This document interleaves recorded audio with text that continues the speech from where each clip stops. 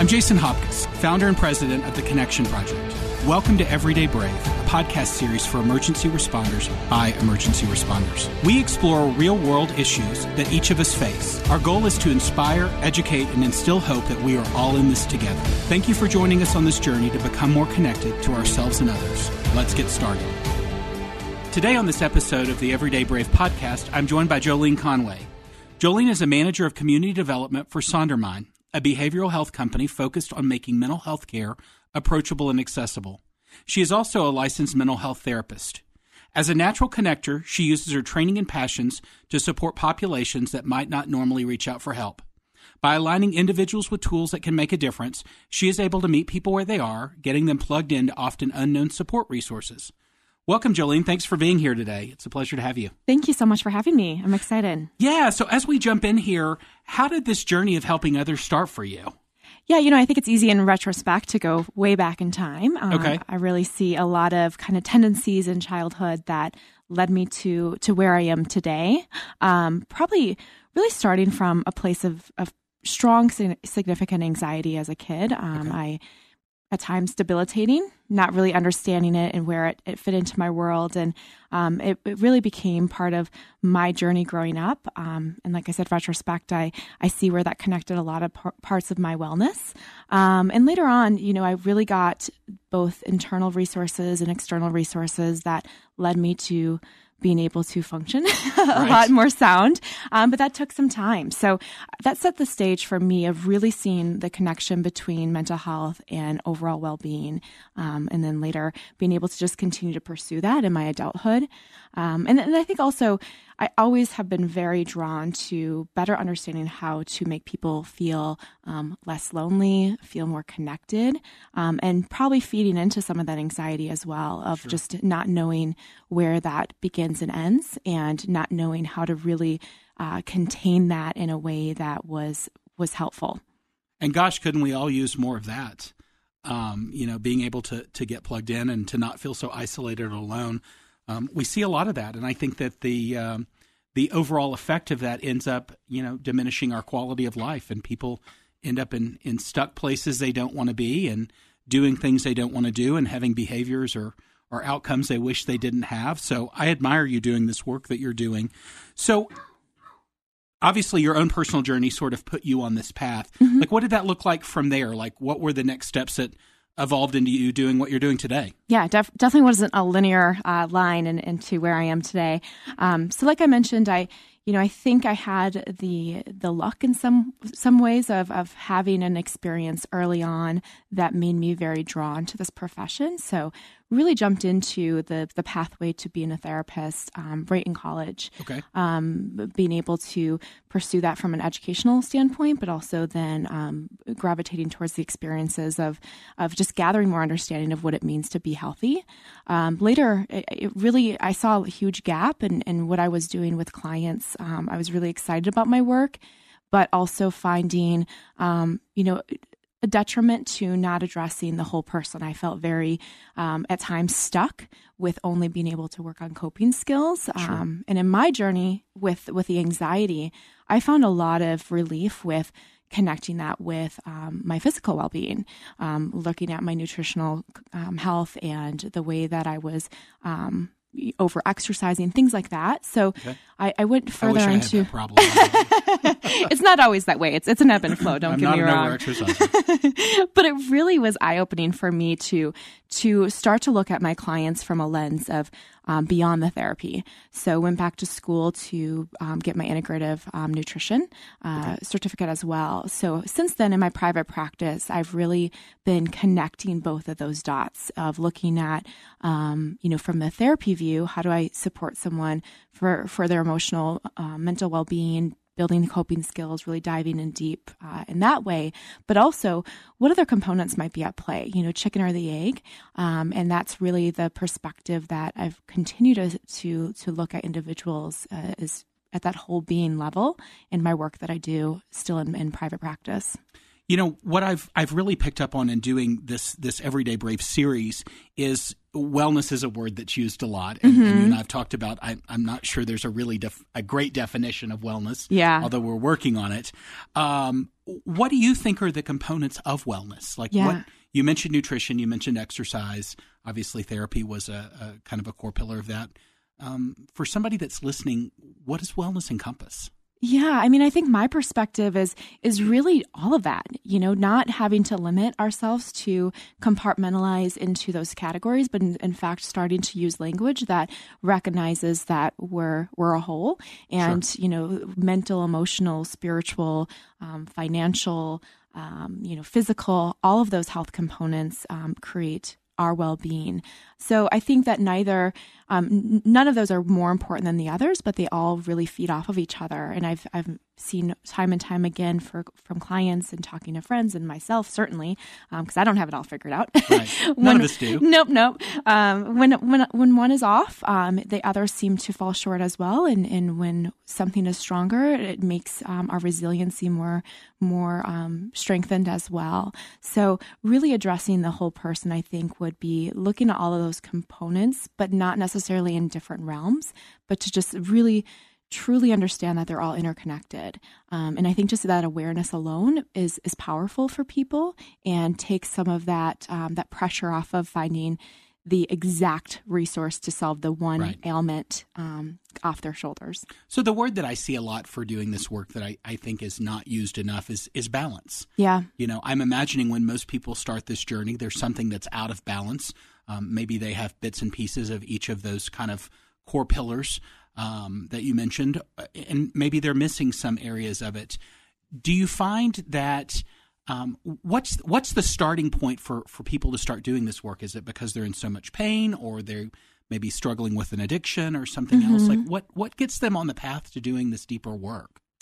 Yeah, I think for a lot of us, it's a moment that we recognize very clearly that we are not functioning where we want to be or where we used to. And it usually feels very focused in on a problem. You know, I have this symptom, I have this problem, and that's a starting point. Right. You know, I don't think for most the journey ends at just alleviating whatever that symptom is. Let's call it anxiety. It's deeper than that. It's more than that. But it's usually where people can find their starting point of reaching out for help, or at least recognizing that their quality of life is not where it needs to be. And hopefully that, you know, between gathering internal resources as well as external resources, starting to uncover those layers that, generally speaking, especially in the populations that we're talking about, tend to be feeding off of each other. Sure. Yeah, I think you're spot on with that. And again, I think that I was talking with somebody else, getting somebody to take that first step is often the most important step. And I agree with you. It starts with something isn't working. Yeah. You know, and I think we all have that voice inside of us that says, hey, this isn't working, or it's different than it used to be. And maybe getting to the point where it's too painful to continue doing it that way, so you take action. But I think taking the first step often takes the biggest act of courage in doing this work. Oh, absolutely. And admitting it to ourselves is half the battle of just being able to say, like, all right, something's not right. And when we can say that to ourselves and then hopefully be able to externally say that to somebody else, whomever that might be, that is the moment that generally is eliciting that change. Right. And I think societally, you know, we're not inclined to talk about mental health or mental illness specifically, often until it hits our own home, even though we know statistically we all have mental health. If you have a brain, you have mental health. But everybody is impacted or affected somehow directly or indirectly by this. But it's not something that we have language yet to focus on. So I like the broader approach of looking at it from a wellness perspective that incorporates this kind of whole healthness in helping people look at different pillars that they may strengthen to help overall strengthen themselves. So talk about Sondermind. It's an interesting name. It is, yes. Tell us about Sondermind. Yeah, absolutely. So I've been lucky enough to be on the Sondermind team for a couple years. I actually met them when I was in a previous role, kind of connecting physicians with mental health professionals. Okay.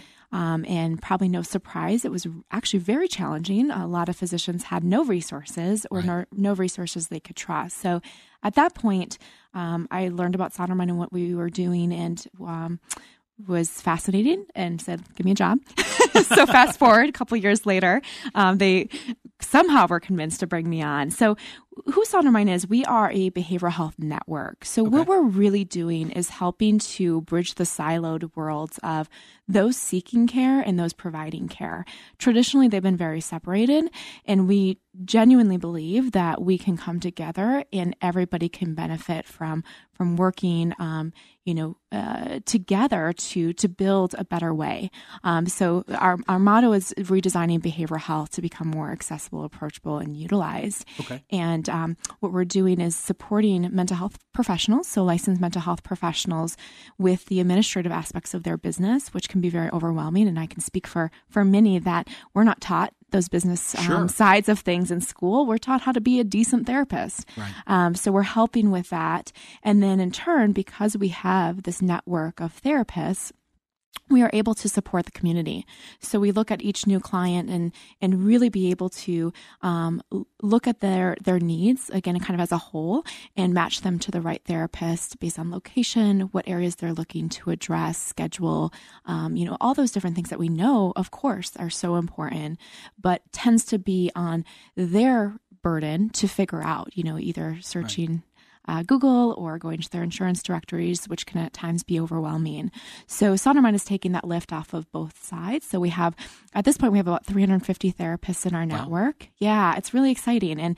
And like I said, seeing people come together and bridge that silo is from a payer perspective, from a therapist perspective, from a client perspective, and us being just lucky enough to kind of be in the middle of all that. Well, I'd imagine it makes everything more seamless.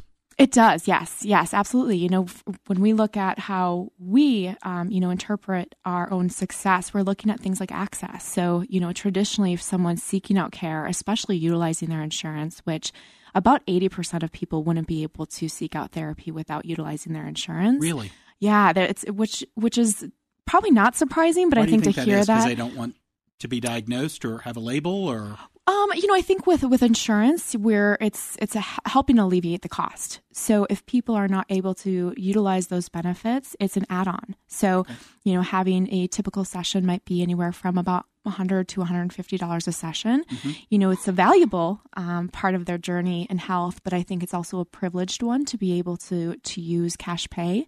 So, our belief for our model is to be able to leverage insurance contracts. So we're able to get people matched with the insurance that they're with to be able to utilize those benefits that they already have. And then also with a therapist that makes sense for them. Okay. So rather than just saying, oh, this individual takes the insurance and they happen to have a new patient opening, we're also able to extend that. And they are an expert in emergency response, or they work specifically with obsessive compulsive disorder, or whatever it might be. So it really sounds like, to use different words than what you're saying, it's a tailor-made experience for each client. Yeah, I love that. I'm gonna steal that. I love that. I love it. By all means, I didn't make that up. But, that's just how it sounds to me. So you just mentioned the emergency responder community. You all have done a lot of work to help support that community. Let's talk about the initiatives that you all are working on as we're doing this Everyday Brave series to work with emergency responders at Sondermind. Absolutely. Yeah. I was able to get connected with Responder Strong, which I know you've had Rhonda Kelly on the show, and she's fantastic. Love her. They're doing such great work with, the continuation of this. I think this theme of what we're talking about, of course, is that bridge, that connection. And when we connected, we just had such strong alignment on our goals, which was to make the mental health world more accessible. And in this case, with emergency responders, I was very humbly introduced to what all that means. I've had clients in the past that happen to be police or firefighters. I have family members. But truly, and very genuinely, I've not took a deeper dive into that as a clinician. So I was, with talking to Responder Strong, I really understand and have continued to develop that knowledge of how important it is to have clinicians, therapists, people in this field that understand the cultural components of what those in this population are up against every day. Mm-hmm. So when we spoke, it was really like, hey, how do we connect what Sondermind is already doing, but also keeping the integrity of what it means to be an emergency response therapist? Sure. So we connected their community with offering to bring some of those clinicians, that therapists that they already have really felt strongly about their quality of work, and said, hey, we're Sondermind. Want to join? And luckily enough, many people did. And then also turning to our network and saying, who's already doing this work? Who's already has a history of strong trauma background, possibly already working with emergency responders, military, and most importantly, has the desire to. Right. And we leverage the expertise of Responder Strong to endorse clinicians. By no means does Sondermind step in as the expert of what it means to be an emergency response therapist and someone that's qualified, but instead we leverage that partnership for that endorsement. And then that continuation of what I described of being able to have that therapist or those therapists be in network with our contracts. We're able to support them from an administrative standpoint. And then in turn, the emergency responders that come to us, we're able to place into the hands of somebody that has that stamp of approval to keep that, that I keep using the word integrity, but that's the best way I can describe it, to really just feel comfortable that if they're going to make this leap of faith, that it's with somebody that ultimately has a better understanding of what that means, of the work that they're doing. Well, what I'm really loving hearing about you guys is that you took this on as an aligned partnership opportunity. So, you all became informed about the culture that you were stepping into, about the clients that you wanted to serve, and you partnered with somebody who's already doing work in that space, and then aligned yourself with the best resources to help increase or expand your network to deal with the emergency responder community. Exactly. Yep. So let's talk about, you mentioned a minute ago about the culture in the responder community. Let's talk about that culture, because I know therapy or reaching out is not something that most emergency responders culturally are trained to do. For somebody that's listening that might be struggling, what are some of the obstacles, and then how do we start bridging those gaps to make this easier to access? Yeah, I'm so glad you asked that question, because I think we have to talk about the obstacles very transparently. Sure. And I think traditionally we have kind of shoved them under the rug. So I think that some of the main obstacles that I think about with not only responder community, but certainly all people, but it's probably more forefront, is really just the lack of understanding of what resources are out there, first and foremost. Sure. I think we sometimes maybe get a quick pamphlet of our benefits or our employee assistance program, and then that's where the story ends. So I think there needs to be a better, transparent conversation about what all the resources are. How do you get connected? What does that look like? And then also from a standpoint of there is not one size fits all. I love that I'm getting to know so many amazing people in this field, because it makes me better equipped to understand what it would look like for somebody to seek out care in the way that's best for them. Right. So gathering those resources to be able to make an informed decision for yourself. And I think continuously doing that and having more and more exposure is naturally going to decrease the stigma, but we know the stigma is strong. It's very culturally kind of integrated into the emergency response world. And I've seen great changes with it, but it's got ways to go, of the fear of reaching out, the fear of the repercussions at work. I read a study that for those that have not reached out for support in mental health and have felt that they needed it, 47% said it was because they thought there was a true repercussion that would happen at work. Wow. And that's significant. Not many civilians can really say that about the line of work that they're doing or the role that they're playing. Of course. So that is, hugely important. Like, where internally do we interrupt that assumption? I think is one of the other obstacles. And then from a peer standpoint, I've heard so many great stories of how peers can help change that culture by talking openly with one another. Mm-hmm. It doesn't necessarily need to always be from a professional lens, although of course that's important at times, but to proactively have those conversations. Just like we would ask about someone's physical well-being, we need to start asking about their mental well-being. Like you said, if you have a brain, you have mental health. Right. So let's start talking about it. And I think that those are some of the main obstacles, and also ways that we are going to change the stigma in the emergency response community.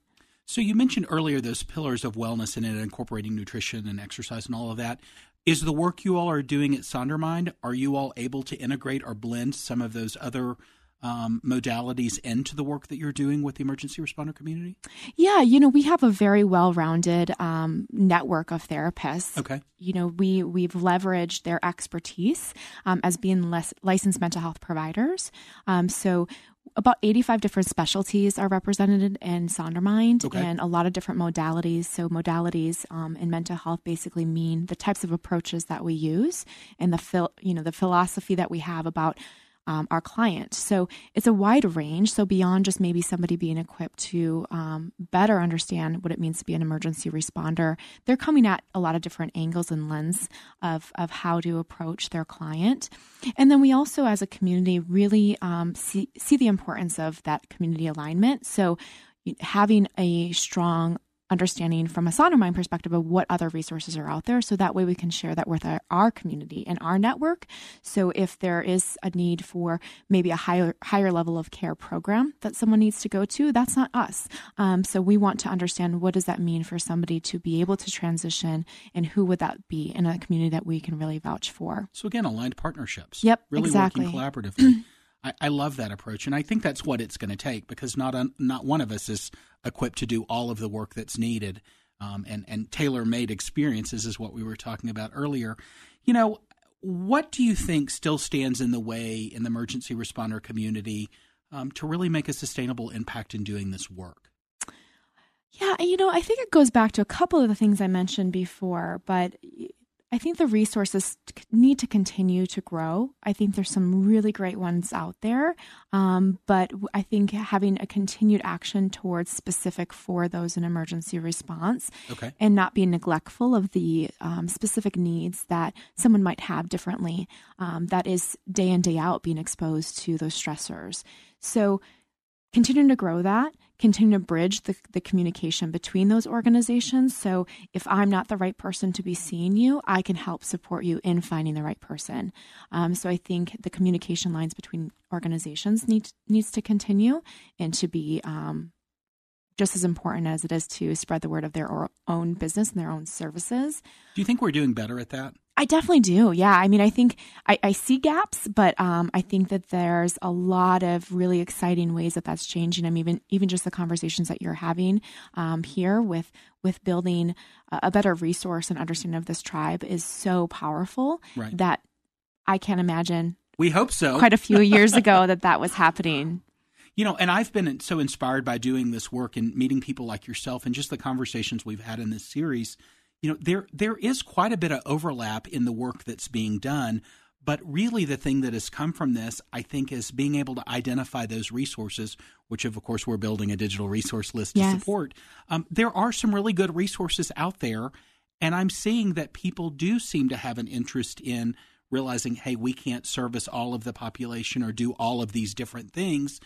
Have you thought about going here or there to access services instead? And I do think that is evolving and changing. Good. I love that approach, because I think the word you used earlier, we all get so siloed in our work that it's not for a lack of interest or a lack of passion. It's just we get focused on what we do, and we do that well, and realizing that doesn't necessarily paint the whole picture. Exactly. Somebody may need help with something that we don't even treat or specialize or know how to treat or specialize. And I think we have to be more adaptive in how we look at this. Yeah, and it makes us better at what we do. I want to be successful at the discipline that I'm supporting, right, rather than feeling like I need to support all areas. And that creates, I think, this domino effect of the concerns that are existing. Right. So if somebody that's listening is struggling and they may realize that they need some support or something has changed for them and want to reach out, what do you think are the healthy next steps for somebody to take? Like, where do they start? Yeah, I think finding someone, whether that be a colleague, a family member, reaching out to Sondermind, another one of the great resources out there, having someone that they're able to just open that conversation up with, first and foremost. And then being able to gather the information that is going to help them make an empowered decision. I really am a believer in that, is having the plethora of resources out there and really comparing and contrasting to make a decision that seems best for the individual, and to also be well aware that might not be the be-all, end-all.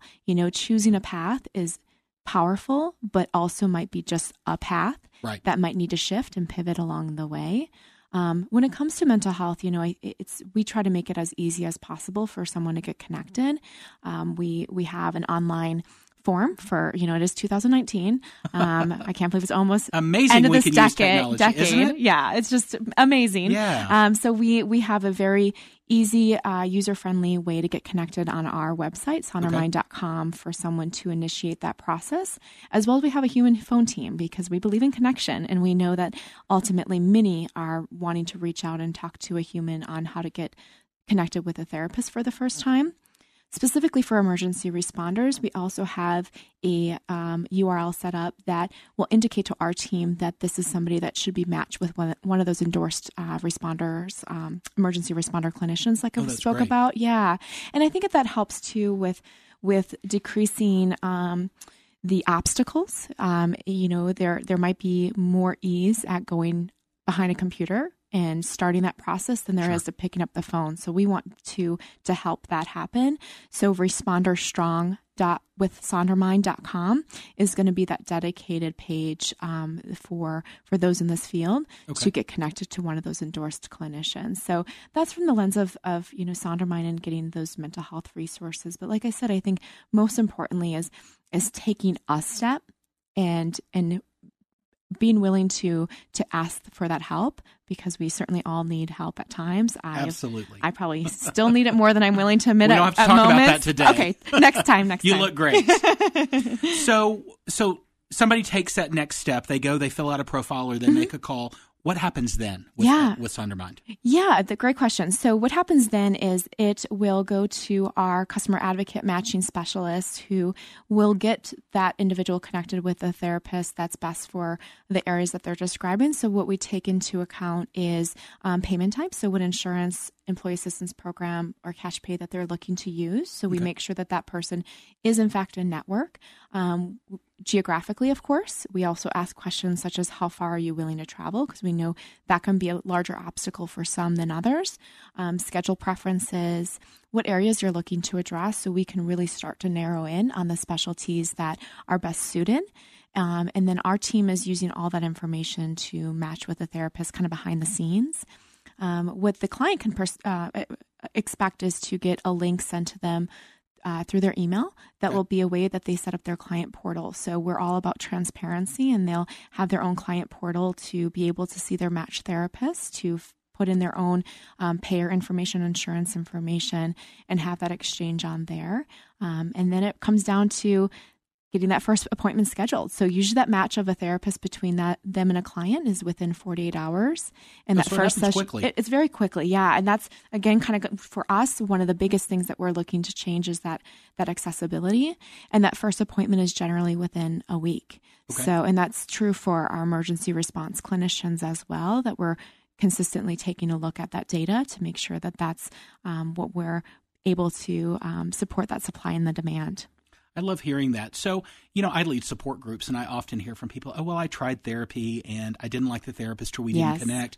And I find that finding the right therapist is a little like dating. Yes. And if you're going to sit down and be vulnerable with somebody, you have to ensure that it's somebody that you can build a rapport and level of trust with. What happens if you come in for that first appointment and you don't connect with your therapist? Yeah. What do you do then? Yeah. I love that you brought that up, because I think that should also be more out front of the first time someone reaches out. So our team, right from the start of the first conversation, will say, hey, if this is not the right fit of a provider for you, please let us know and we'll make sure to support you. Okay. So we normalize that, because it is so That's easy great. to be like, I made that step and I tried it and it was terrible and I'm they never were doing awful. therapy again. Yeah, I've heard everything, I'm sure. And I get it. I didn't like the sound of their voice or whatever it might be. So really validating that is truly connected to outcomes. I say that in my private practice as well. I would love to make sure, I would love to be on this journey with you. But if for whatever reason it's not best for both of us, let's be honest with each other so we can make sure that you do get the right support. So not making it feel like, again, kind of back to this idea of being alone and that's that journey. So we'll support we call it a rematch, to best understand and have the client to best describe, what didn't work out well. Sometimes you can't really put your finger on it. And it's like, okay, we'll just try again. Other times it's something very specific that we maybe didn't search for in our initial. I like the fact that you all are approaching laying that foundation from the very beginning and saying things don't always work out with this person. Yeah. And same fantastic. For our therapists. It's this delicate dance that I love that we're doing, but of course is always a challenge and an exciting one is we're looking to make our clients happy and have the best outcomes possible, but just as importantly, our therapists, because our therapists are our network. So, what does it mean for them to serve the population that they want to? There's a scarcity feeling for oftentimes in mental health private practice of, I don't know if I'm going to get another client in the next couple of weeks, so I should probably just take this one. And we want to put a kibosh to that because that's not effective for anyone. And it's certainly not fulfilling for a therapist. So just as importantly as we share that with the client of, let's find the right person for you. Let us know if it's not. To our therapist, we say, let's capitalize on what you specialize in, what you do feel competent in, what you're excited about, rather than just checking every box, because that makes us feel like financially we're going to be able to be sustainable. I love that. And it sounds like that tailor-made approach is well suited for you all and for any clients that you're serving. Thank you for doing that work. Yeah. So as we wrap up here, tell people again how they can get connected to SonderMind. Yeah, absolutely. So for anybody, you can go to our website, which is sondermind.com. I'll spell it because it is a different word. Please. SonderMind.com. Luckily, my spelling's on cue today. And there's in the upper right-hand corner, it's a button that says Match with a Therapist. Okay. So pretty easy to get started that way. Or our local phone team, which is 720-330-3713. Okay. And then for emergency responders specifically, that responderstrong.withsondermind.com will go to the same online type of form, but it will have an indicator for our team right away that says, hey, go ahead and connect this person with one of those emergency responder clinicians so that doesn't have to be disclosed directly. Right.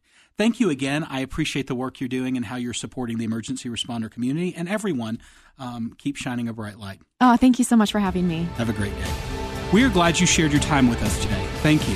If you or someone you know is struggling, we are here to help. You are not alone.